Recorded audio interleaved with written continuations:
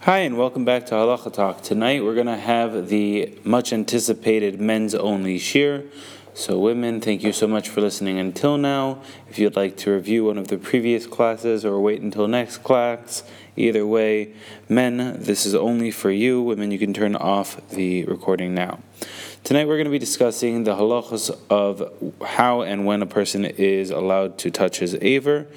The Shulchan Aruch says, "Yizar shelo yochaz be'ama v'yashtin." A person should be careful not to hold on to his member and urinate, imloi me'atar ulamata, meaning only from the crown of his aver until the tip. However, from there, which is the widest part of the head, and down the entire shaft, he is not allowed to hold. Why? Because it is prone to cause a person to get an erection, which will then lead to shech v'zer levatala chas v'shalom. Elim kein hu nasui, the exception is for a married man, that he would be allowed. However, midas chasidus lizar afilu benasui, that even a married man should also be careful, and no one, whether he's married or not, should be holding onto his member from the entire shaft. What does he do then? We had the halacha last time that we said if he is able to find higher ground, if he's in a deserted area where there's no modern bathroom, and if he urinates against a wall, it's going to splash back, or even if he urinates on the floor, it'll splash back. If he's out in the woods, if he's on the side of the road, what does he do? So we had a couple of pieces of advice then. You could either find higher ground or soft ground, which is plowed and then wouldn't have splashback. The other two pieces of advice are to either sit down when you urinate and that way avoid any splashback. Or the next halacha is afilu misha eina nasui mutar l'sayeh bebeitzim, that even someone who is not married, he's allowed to be misayeh bebeitzim, he's allowed to lift up his aver through raising up his sack, and through raising up his sack, that will raise up his aver, and then he will be able to urinate to a further distance.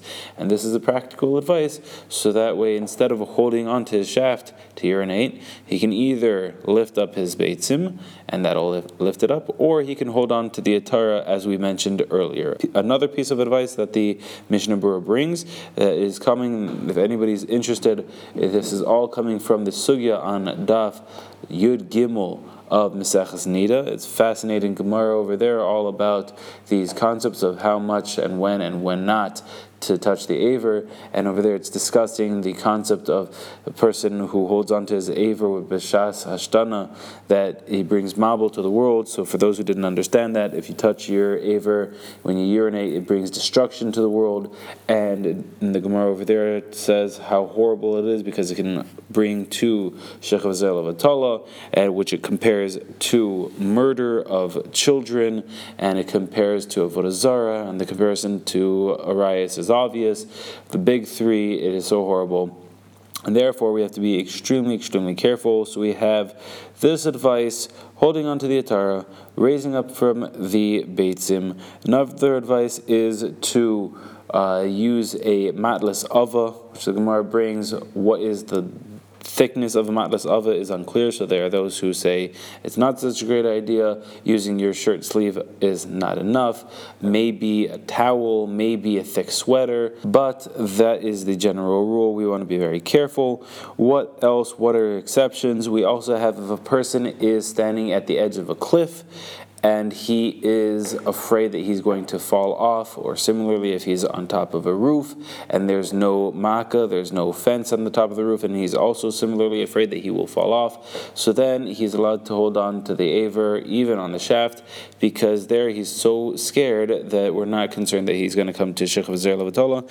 That's essentially the only exception. One last point is that even though we mentioned that a married person technically is allowed to hold on to his shaft in order to urinate, and we said midas chasidus, that even the married person should not, just like an unmarried person, that heter to hold on to his shaft is only for urinating and never for any other purpose. And kol shekain, how much more so he is usher to rub his shaft for any reason aside from maybe in order to help him to fulfill the mitzvah of puravu. So with this, we should all be zeicha, we should all be very careful in shmiras bris, and as a Mohel, I can go on and tell you about all the Heilige Inyanim, all the amazing Kedusha that a person can use his Aver for, and how you can connect to Kadosh Baruch Hu properly and reach the highest of heights, and how the Bris Milah is on the 8th day, and that's L'mayla min Teva, 7 is considered Teva, and 8 is the number of L'mayla min Teva, and how you have to go through a Shabbos in order to understand the concept of what we're here in this world for, and that's why you have to have a Shabbos before you have the bris, and that's why it's always on the 8th day, so that you're for sure going to have a Shabbos before your bris.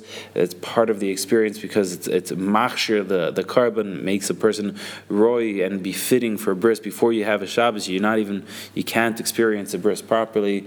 So if we have a bris, it's not just a matter of having a bris, that we once did the bris once upon a time, and we were Yotze Zayin, and now we're no longer involved in the union of bris milah. No, David HaMelech once was depressed that he felt that he was in the bathhouse and he had no mitzvahs, and then he realized, no, I have bris milah with me. So it's not like I did a mitzvah of bris milah, because he did countless mitzvahs. He also learned Torah before also, but he has the mitzvah of milah with him. No matter where he goes, he's constantly keeping the mitzvah of milah, and that's only if we inculcate in ourselves this concept of Shmir Sabris, of Kedusha Sabris, raising up ourselves and our entire essence through the Kedusha of Bris Milah.